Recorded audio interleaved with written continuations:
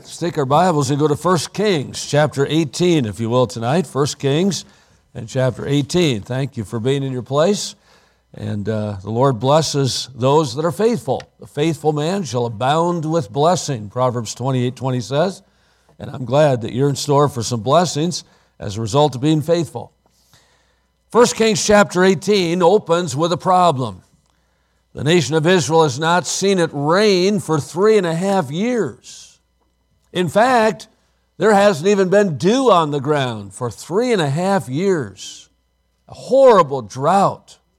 In fact, they're about to lose all the beasts. They're about to lose all the animals. And all of this problem is a result of bad leadership. The king is a man by the name of Ahab. His wife's name was Jezebel. Ahab and Jezebel. You know, I've been a lot of places. I've never met anybody named Ahab. Met a horse named Ahab one time, but I've never met a person named Ahab. I've never met a lady named Jezebel. It's interesting, those names are never chosen to use when people name their children. In fact, I've looked in baby name books, and those names do not even appear as an option. You know why? Because the Bible is right. In Proverbs chapter 10 and verse 7, the memory of the just is blessed, but the name of the wicked shall rot. These were wicked people. Their names literally rot on the pages of history. We could say much about Ahab and Jezebel, but God said it pretty succinctly in 1 Kings 21, verse 25, when he said, there was none like unto Ahab, which did sell himself to work wickedness in the sight of the Lord, whom Jezebel, his wife, stirred up. So God said there was nobody any more wicked than this man, King Ahab, and the person who stirred it up in his life was his wife, Jezebel. Wicked people. And they had led the nation of Israel, God's people, away from the true God into all kinds of idolatrous worship, particularly the worship of Baal. Well, as the chapter opens, Ahab is concerned that they're about to lose the cattle. They're about to lose the beasts because they have no water. So he says to Obadiah, who's the governor of his house, according to verse 3, and the Bible says that Obadiah feared the Lord greatly. In verse 12 it says he feared the Lord from his youth. So here was a man, Obadiah, who feared the Lord. He had been raised around God and the teaching about God. But during a crisis, we find him second in command to the most wicked king that's ever lived. Sometimes crisis reveals what we really are. And King Ahab says to Obadiah, we've got to find some water. So they divided the land between them, and Obadiah went one way by himself, and Ahab went another way by himself. And as Obadiah was in the way, behold, Elijah met him. Now they thought Elijah was dead.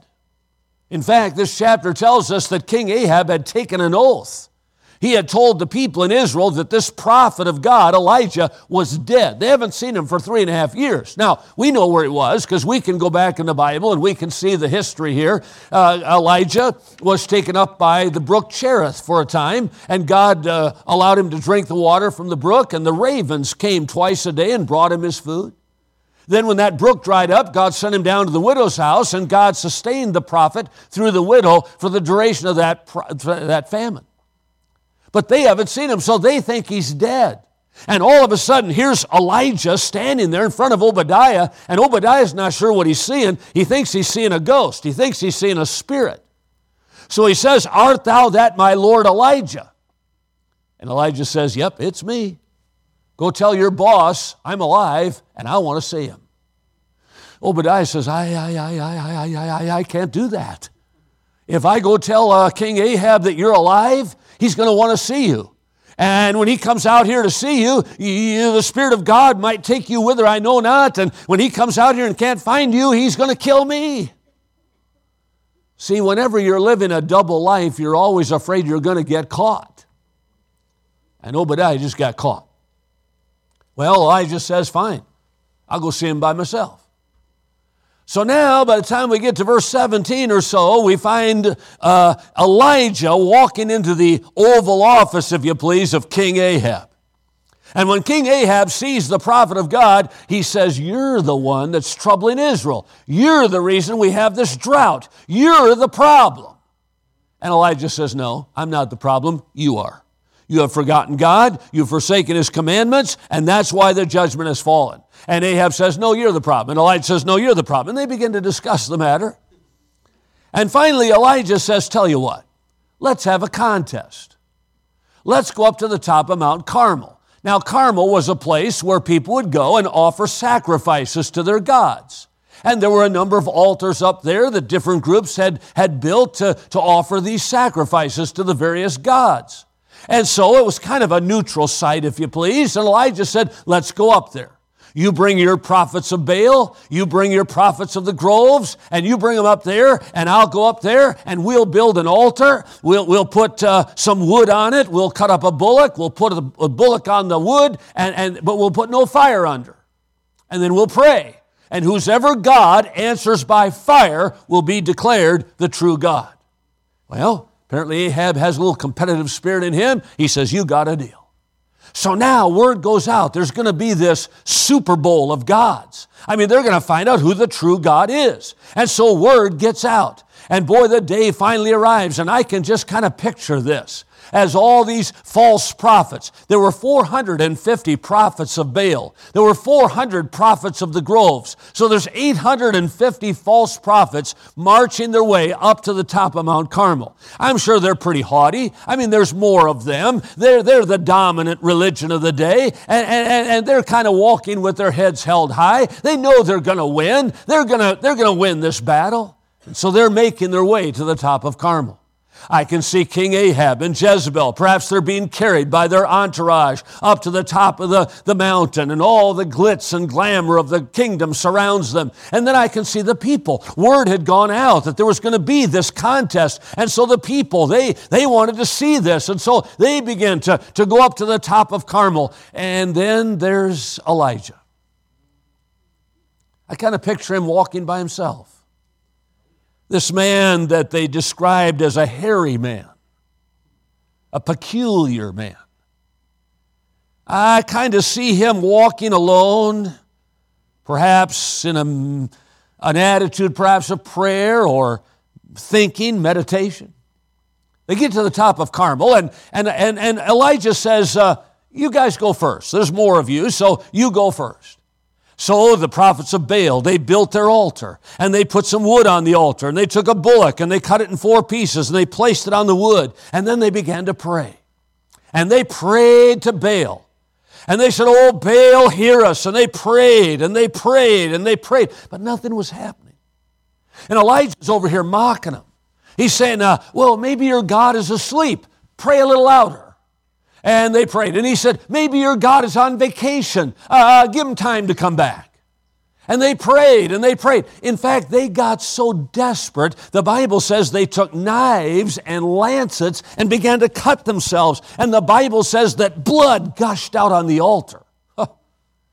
Cutting is not new. These men prayed for 7 hours. And nothing happened. Because Baal God is a God, but he's a little g God.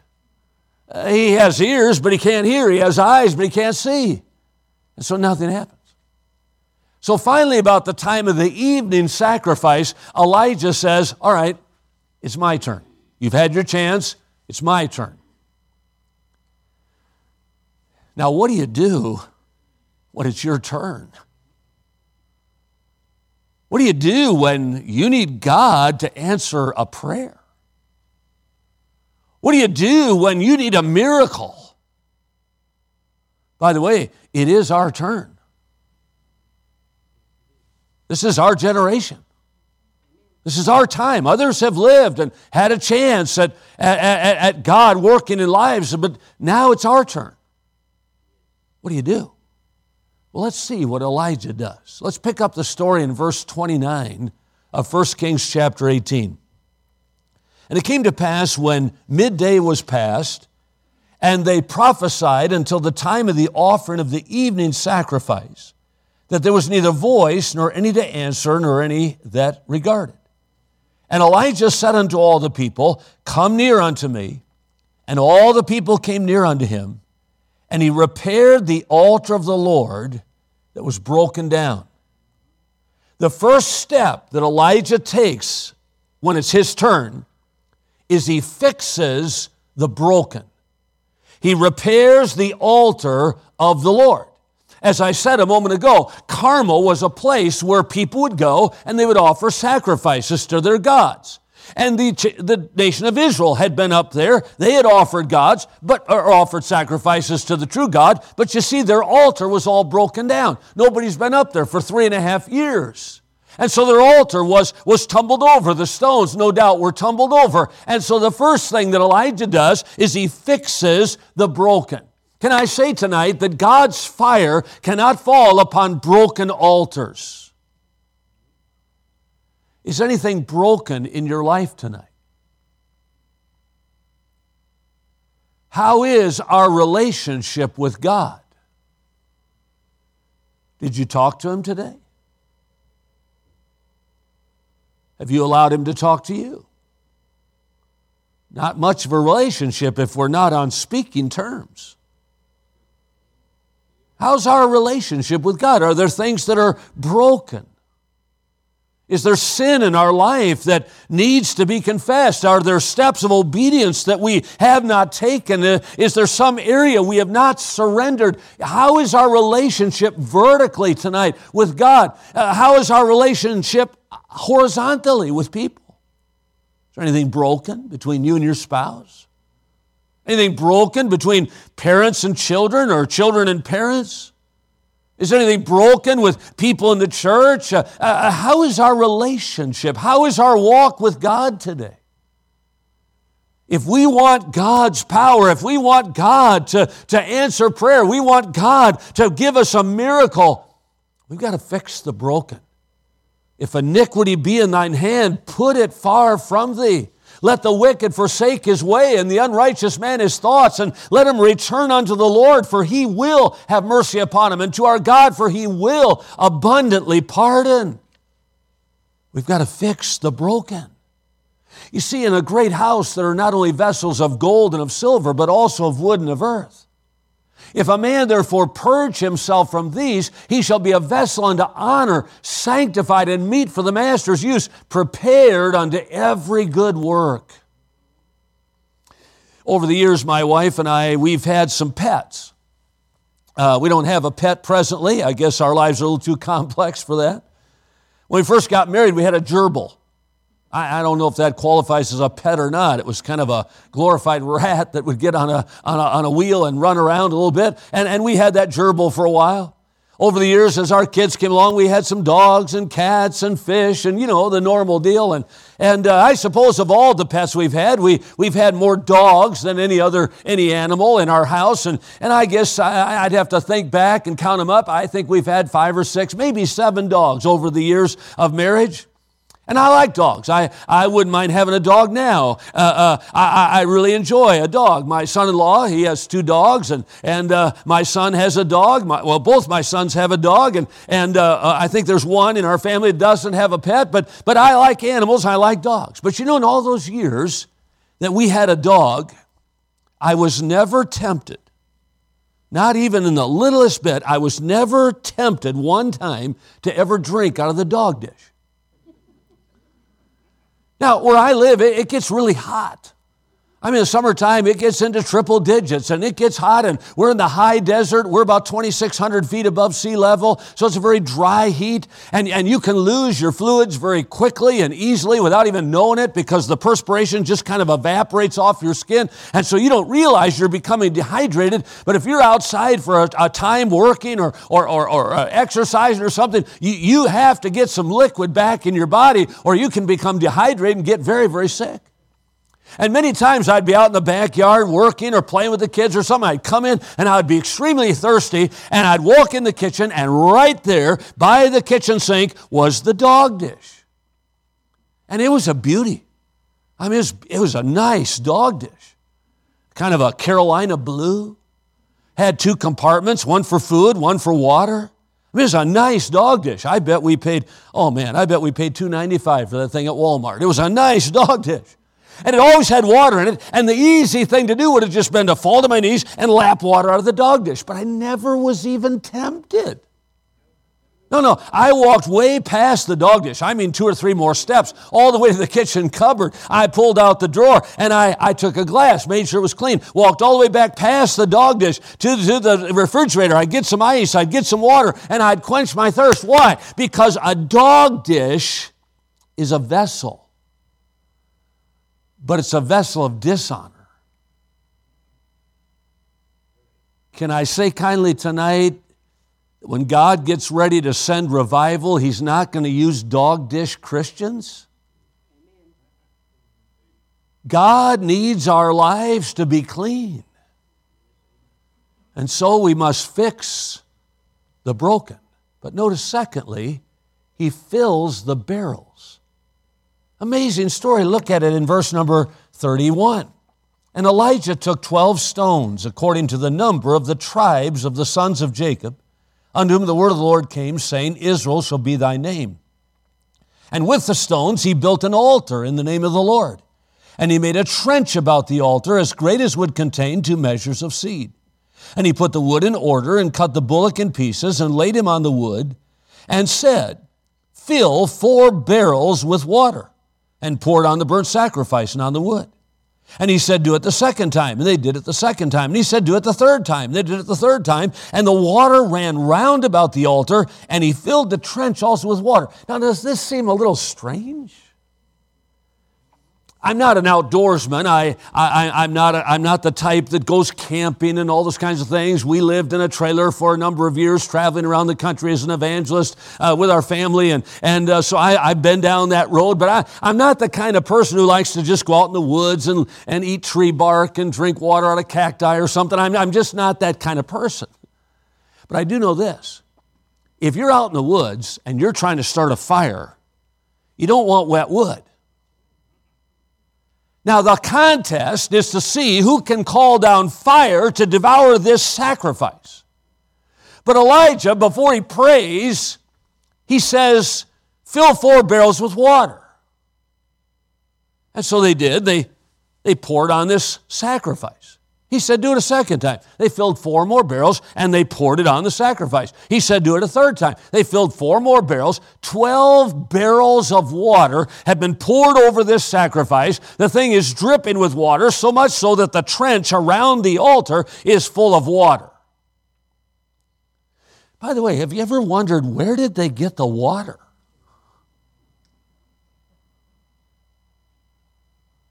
It hasn't rained for 3.5 years. The first part of the chapter says they don't have water to give to the animals. They're about to lose all the animals. So where'd they get the water? Well, the Bible doesn't say. Sorry. It's kind of like Vacation Bible School. Come back tomorrow, boys and girls. We will find out how the missionaries do. Oh, tomorrow's Saturday. Sorry, go home. Bye. The Bible doesn't tell us. So we're left to wonder about this. We're left to some opinion, I guess, or conjecture. And I've thought a lot about this. Now, some people would say the Mediterranean Sea. But I've been to Mount Carmel. That's a long walk. That's a very long walk. And it's already the time of the evening sacrifice.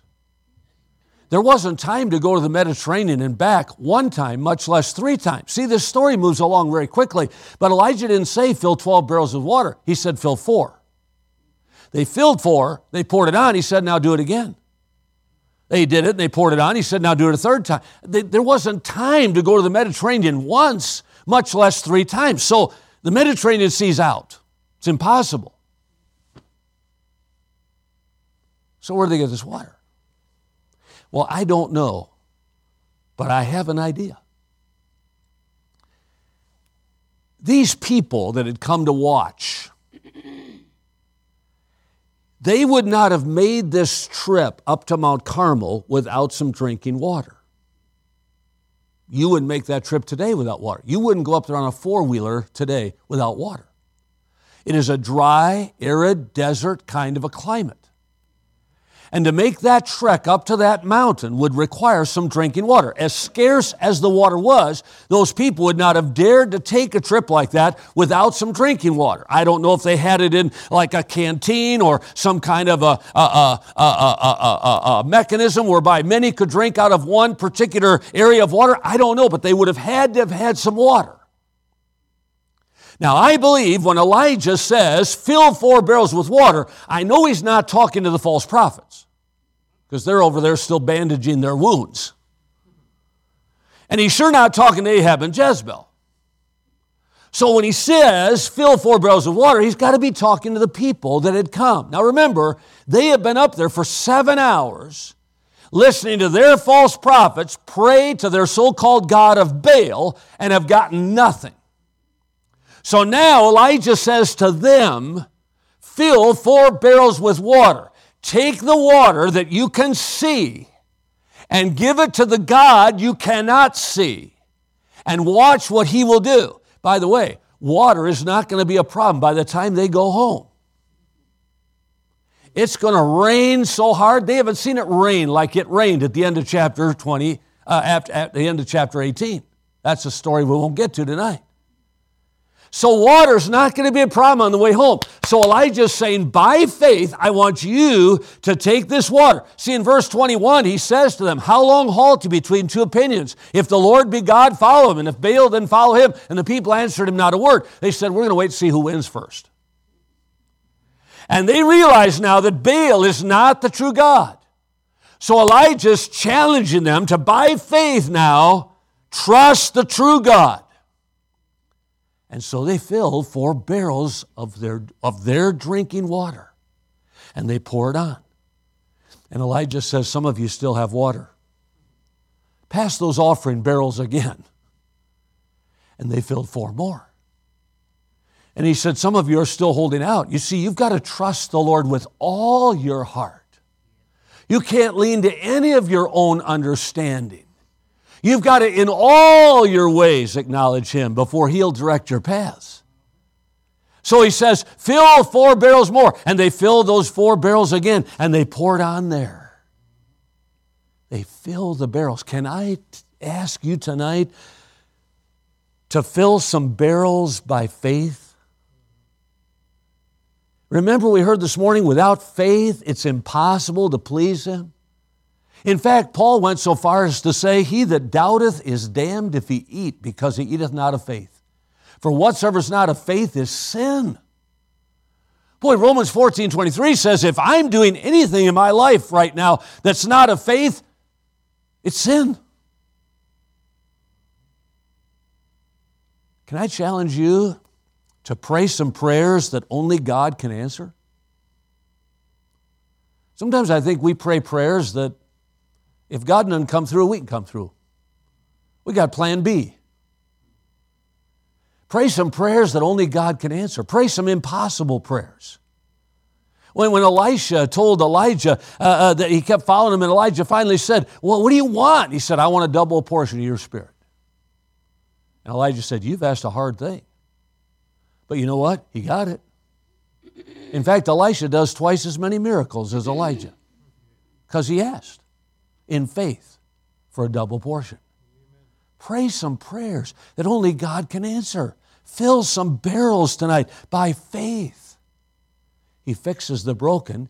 He fills the barrels. But then notice thirdly, he focuses beyond. Now look at verse number 36. And it came to pass at the time of the offering of the evening sacrifice that Elijah the prophet came near, and he said, Lord God of Abraham, Isaac, and of Israel, let it be known this day that thou art God in Israel, and that I am thy servant, and that I've done all these things at thy word. Hear me, O Lord, hear me, that this people may know that thou art the Lord God, and that thou hast turned their heart back again. Now, just for the sake of review, go back to verse 17. He's walking into King Ahab's office, And it says, when Ahab saw Elijah, Ahab said unto him, Art thou he that troubleth Israel? And he, Elijah, answered, I have not troubled Israel, but thou and thy father's house, in that ye have forsaken the commandments of the Lord, and thou hast followed Balaam. Here, in verse 17 and 18, boy, Elijah is focused on this wicked king. He's got his finger in his face, and he's saying, you're the problem. You've forsaken God. You've forgotten his commandments. I mean, Elijah is zeroed in. He's focused on this wicked king. Down in verse 21, I quoted it just a moment ago, he looks at all the people that have come to watch, and he says, how long halt you between two opinions? If the Lord be God, follow him, and if Baal, then follow him. In other words, now he's focused on the crowd that is assembled. Down in verse number 27, it came to pass at noon that Elijah mocked them, the false prophets, and said, cry aloud. He's a god. Either he's talking, or he's pursuing, or he's on a journey, or peradventure he sleepeth and must be awake. Here he's focused on the false prophets. But now in verse 36, when it's his turn, he's not thinking about the false prophets or King Ahab or the crowd. He lifts his voice heavenward. He focuses beyond. You know, too often I think we have our ear, as it were, to the ground. And we look at the culture around us and we're frustrated. We're disappointed. We're discouraged. We look at churches today, and so many don't even have church on Sunday night. They don't believe in revivals. They don't believe anything can happen, and they just kind of have quit church. We look at ourselves sometimes, and we think, oh, I'm such a mess. I seem to mess up all the time. I fail. I sin. I try. I get back up. I do it again. And we look at ourselves. We get discouraged. You know what? Can I tell you tonight? Set your affection on things above, not on the things of the earth. Too often we're focused on a wicked king, or we're focused on a crowd that doesn't care anymore about God or church. We look at religion of our day and we wonder what in the world is happening. God says, look unto Jesus, the author and finisher of your faith. We've got to focus beyond ourselves, beyond what we see in the culture, beyond what we see in churches. We've got to look to God. Focus beyond. And then I see finally tonight, he follows boldly. Look at verse number 38. Then the fire of the Lord fell and consumed the burnt sacrifice and the wood and the stones and the dust and licked up the water that was in the trench. Wow, this was quite a fire. When this fire fell, the Bible says it not only devoured the sacrifice. I mean, that was the contest to see whose God could come down with fire and devour the sacrifice. This fire that fell after Elijah prayed not only consumed the sacrifice, it burnt the wood, it burnt the rocks that made up the altar. I've seen fire do some devastating things. I've never seen fire burn a rock. This one did. It licked up the water, it licked up the dust. I mean, I don't know if anybody was peeking during the prayer, but when they looked up, there's nothing there. Where that altar once stood, there's nothing there. So what was the response? Well, verse 39, and when all the people saw it, they fell on their faces, and they said, the Lord, He is the God. The Lord, He is the God. Boy, wouldn't you like to hear that today? Suppose you went home from church tonight and you kind of got settled in at home and you thought, well, let's turn on the news. And so you turned on the television set maybe, and President Trump, Melania, the First Lady, standing next to him, and you're thinking, I don't want to listen to the President tonight. I just listened to him last week, the State of the Union. So, well, let's check some scores. Go over to ESPN, and you get to ESPN, and there's President Trump. You're thinking, go over to the Food Network. There's President Trump. You're thinking, good night. What happened while we were in church? So you kind of listen in. And the president, he says, ladies and gentlemen of America, I'm sorry to interrupt your regularly scheduled programs tonight, but this afternoon, the First Lady and I, we were coming back to the White House and walking across the lawn at the Rose Garden, and someone handed us a gospel tract. We went inside the West Wing there and sat down, and we read it together. And after we read it, we understood that Jesus Christ wants to be our Savior, and we just knelt down there and asked the Lord to save us. And the First Lady and I would like to announce tonight that we've become Christians, and we want all the world to know that the Lord, He is the God. The Lord, He is the God. You say, preacher, I don't know if that's ever going to happen. It's happened before. It happened right here. And can I remind you, it happened during the regime of the most wicked king, according to God, that's ever lived. It happened twice in the book of Daniel. You remember when Shadrach, Meshach, and Abednego, they wouldn't bow to the image that Nebuchadnezzar had made, and so they were cast into a fiery furnace. They heated up 7 times hotter than it had ever been before. In fact, the people who threw them in there were burnt to a crisp. But the king, he looks in there and he says, didn't we throw 3 in there? I see 4. And the 4th is like the Son of God. And they bring those men out. And the Bible says their clothes didn't even smell like smoke. And the king said, whoever the God of Shadrach, Meshach, and Abednego is now our God. You remember in Daniel chapter about 6 or whatever, they made this proclamation that you couldn't ask a petition of God or man for 30 days. It's against the law. If you asked a petition of God or man for 30 days, you were thrown into a den of lions. So if I was preaching and I said, I'm struggling with my voice, could somebody get me a glass of water? Pastor, could you give me a glass of water or a bottle of water? If I were to ask that, I got thrown into a den of lions. You were not allowed to pray. You were not allowed to ask a petition of anybody, God or man, for 30 days. Or you went to a den of lions. Well, in verse 10, the Bible says, and Daniel, knowing the writing was signed, went into his house, with his windows being open toward Jerusalem. He kneeled down on his knees, prayed and gave thanks to his God 3 times a day, as he did aforetime. It's time to pray. It didn't matter what the law was. He even opened the windows so everybody could hear him. And he prays. Well, they heard him. Of course, they had made up this whole law because they knew he would pray. And so they cast him to this den of lions.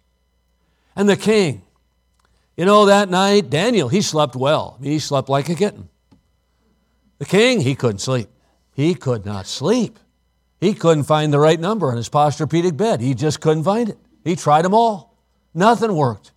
Finally, at crack of dawn, the king goes down to the den of lions. He says, Daniel, are you all right? Daniel's like, yeah, it's kind of early, king. What's up?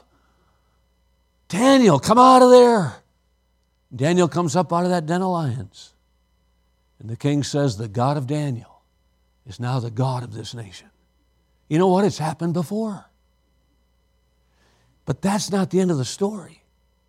Look at verse 40. And Elijah said unto them, I assume that's the people, he said, take the prophets of Baal. Let not one of them escape. And they took them, and Elijah brought them down to the brook Kishon and slew them there. Wow. When this thing was over, Elijah says, take those guys down to Kishon. And they took those 450 prophets of Baal and they lined them up along the banks of the Kishon River. And Elijah goes down there and he goes up to the first man in line. He pulls out a sword and cuts him in half. Second guy cuts him in half. Third guy cuts him in half. Now, I don't know about you, but if I'd been standing in that line, I would have been nudging my buddy. He's coming this way. Let's stop him. I mean, there were 450 of them. There's only one of him. Why did they stop him? They had just seen his God bring down fire that burnt up rocks. You don't touch that guy. Can I say to you tonight, when we fix the broken and when we fill some barrels by faith and we get our eyes off of our petty little problems and get them back on God, there's nothing that will stop you from serving Jesus Christ. And I'm going to tell you, I don't know what's coming down the pike in this country. I don't like what I see, but I'm not a prophet. I don't know what God's going to do with America. I don't like what I see. But I'll tell you this, we better get some courage. We better have some courage. We face laws in California right now that would shut us down that fast. We've defeated them twice, but they're coming again in this legislature. I already know I'm going to be on the phone all summer long with faith-based colleges trying to fight the laws that we're going to face if we don't conform. You see, it might not be that we stand at a burning, fiery stake to die as a martyr. We may just have to stand before some tax-exempt boards. But we better get some courage. We've already had colleges in our state, religious colleges. I'm talking about colleges that were founded in Methodism. They've already caved. They've already told the legislation, we'll do whatever you want, just don't take our money. We better get some courage. Amen. Elijah follows boldly. Now, I love chapter 18. This chapter is my favorite chapter in the Bible, and I've probably preached more messages out of this chapter than any chapter in the Bible. I love it. I hate chapter 19. Honestly, I wish chapter 19 was not in the Bible. I wish if God knew what happened, He would have just skipped it. But God's a just God, isn't He? And He shows us both sides of everything. And in chapter 19, just look at a couple verses, but starting in verse 1, look what happens. And Ahab told Jezebel all that Elijah had done, and withal how he had slain all the prophets with the sword. Then Jezebel sent a messenger unto Elijah, saying, So let the gods do to me, and more also, if I make not thy life as the life of one of them by tomorrow about this time. And when he saw that, he arose and went for his life, and came to Beersheba, which belongeth to Judah, and left his servant there. You can take the time later tonight to read the chapter 19. But Elijah runs. He receives this one threat. This man who was so faithful and so bold and so filled with faith and courage, now one threat comes and he begins to run. And finally in chapter 19, God finds him in a cave and He says, Elijah, what are you doing here? And Elijah said, God, I've been very jealous for you. I've done all that you told me to do according to your word. And yet now they've killed all the prophets. There's nobody left but me. I'm the only one left, and they're trying to kill me. I'm out. I'm done. I quit. I don't want this anymore. Just kill me, God. I don't want some woman to kill me. You kill me. Take me to heaven. I'm out. You know what? God hears those prayers too. And God said, okay, I'll take you out, but I'm not going to kill you, Elijah. I love you. I'll send a whirlwind to come get you. But Elijah, before I do that, could you do a couple things for me? First, you can read this in chapter 19. First, go down and find Hazael. He's one of my guys. He's not bowed to Baal. He loves me. He's faithful to me. Find him, because I need you to anoint him to be the next king over Israel. When you get that done, find Jehu. You'll have to travel fast. He drives furiously. But find Jehu. He's one of my men. He hasn't bowed to Baal. He's faithful to me. Find him and anoint him king over Judah or over Syria. And then he said, you get that done, find Elisha. He's got a name kind of like yours, Elijah. He'll probably be plowing. Find him and put your mantle on him. He's going to be the prophet in your room, and he's going to do twice as many miracles as you ever thought about doing. And by the way, Elijah, if any of those guys turn you down, I got 7,000 that have not bowed their knee to Baal. Now, isn't this amazing? Elijah thinks he's the only one left. How come he didn't know about these others? I mean, God said, I got Jehu, I got Hazael, I got Elisha, I got 7,000 others, but Elijah hasn't seen any of those people. He says, I'm the only one left. You know why? Because when you get your eyes on yourself, you can be standing right in the middle of a miracle and not even see it.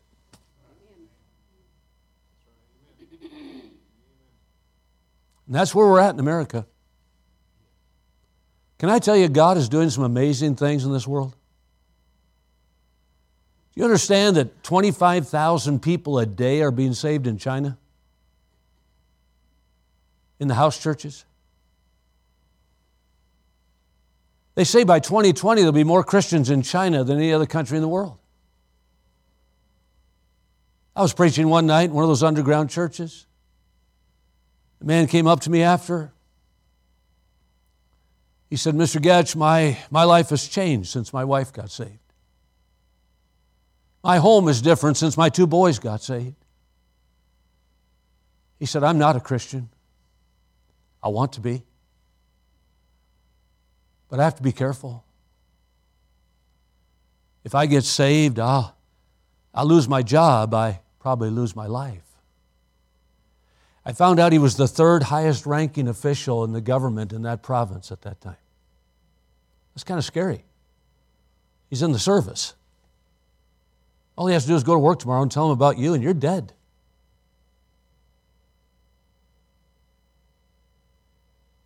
The last night of the meeting, he said, John, I want to take you to the airport in the morning. I said, Mr. Wang, no, I've got a car coming, a taxi. Nobody has cars over there. The missionaries didn't have cars. We rode bicycles everywhere. And I said, no, you don't have to do that. My flight's really early. I've got to be to the airport by 3 a.m.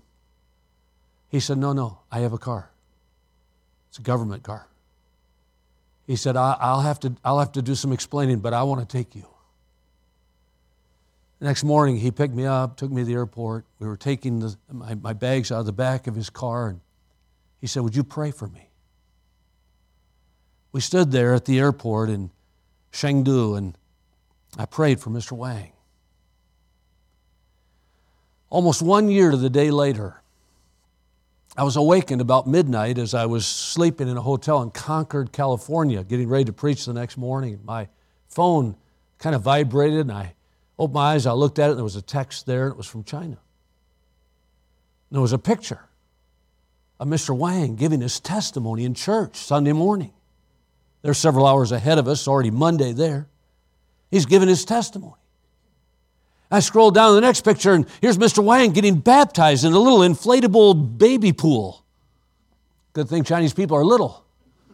They had him all into the water. God's doing amazing things.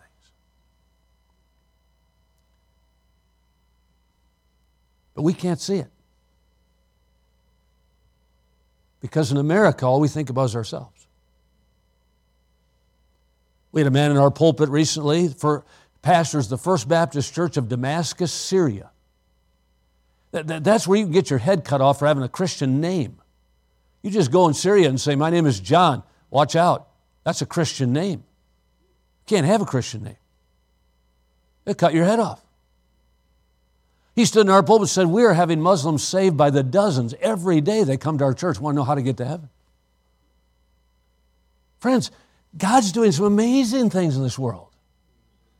But here in America, we're still trying to figure out how to fix the broken. We can't figure out how to fill the barrels of faith. We refuse to focus beyond our own petty issues. And when it comes to courage, we have none. Oh, listen, God wants to do some great things today, and He can. We've got to fix the broken. Something broken in our life tonight, we have a chance to fix it. I can't fix it. Pastor can't fix it, but God can. We've got to exercise faith. I don't know what's on your heart. I don't know what you're praying about. But have faith in God. Lord, increase my faith. And then we need to focus beyond, and we need to follow boldly. It's our turn. We're up to bat. This is our day, our time. We can have revival.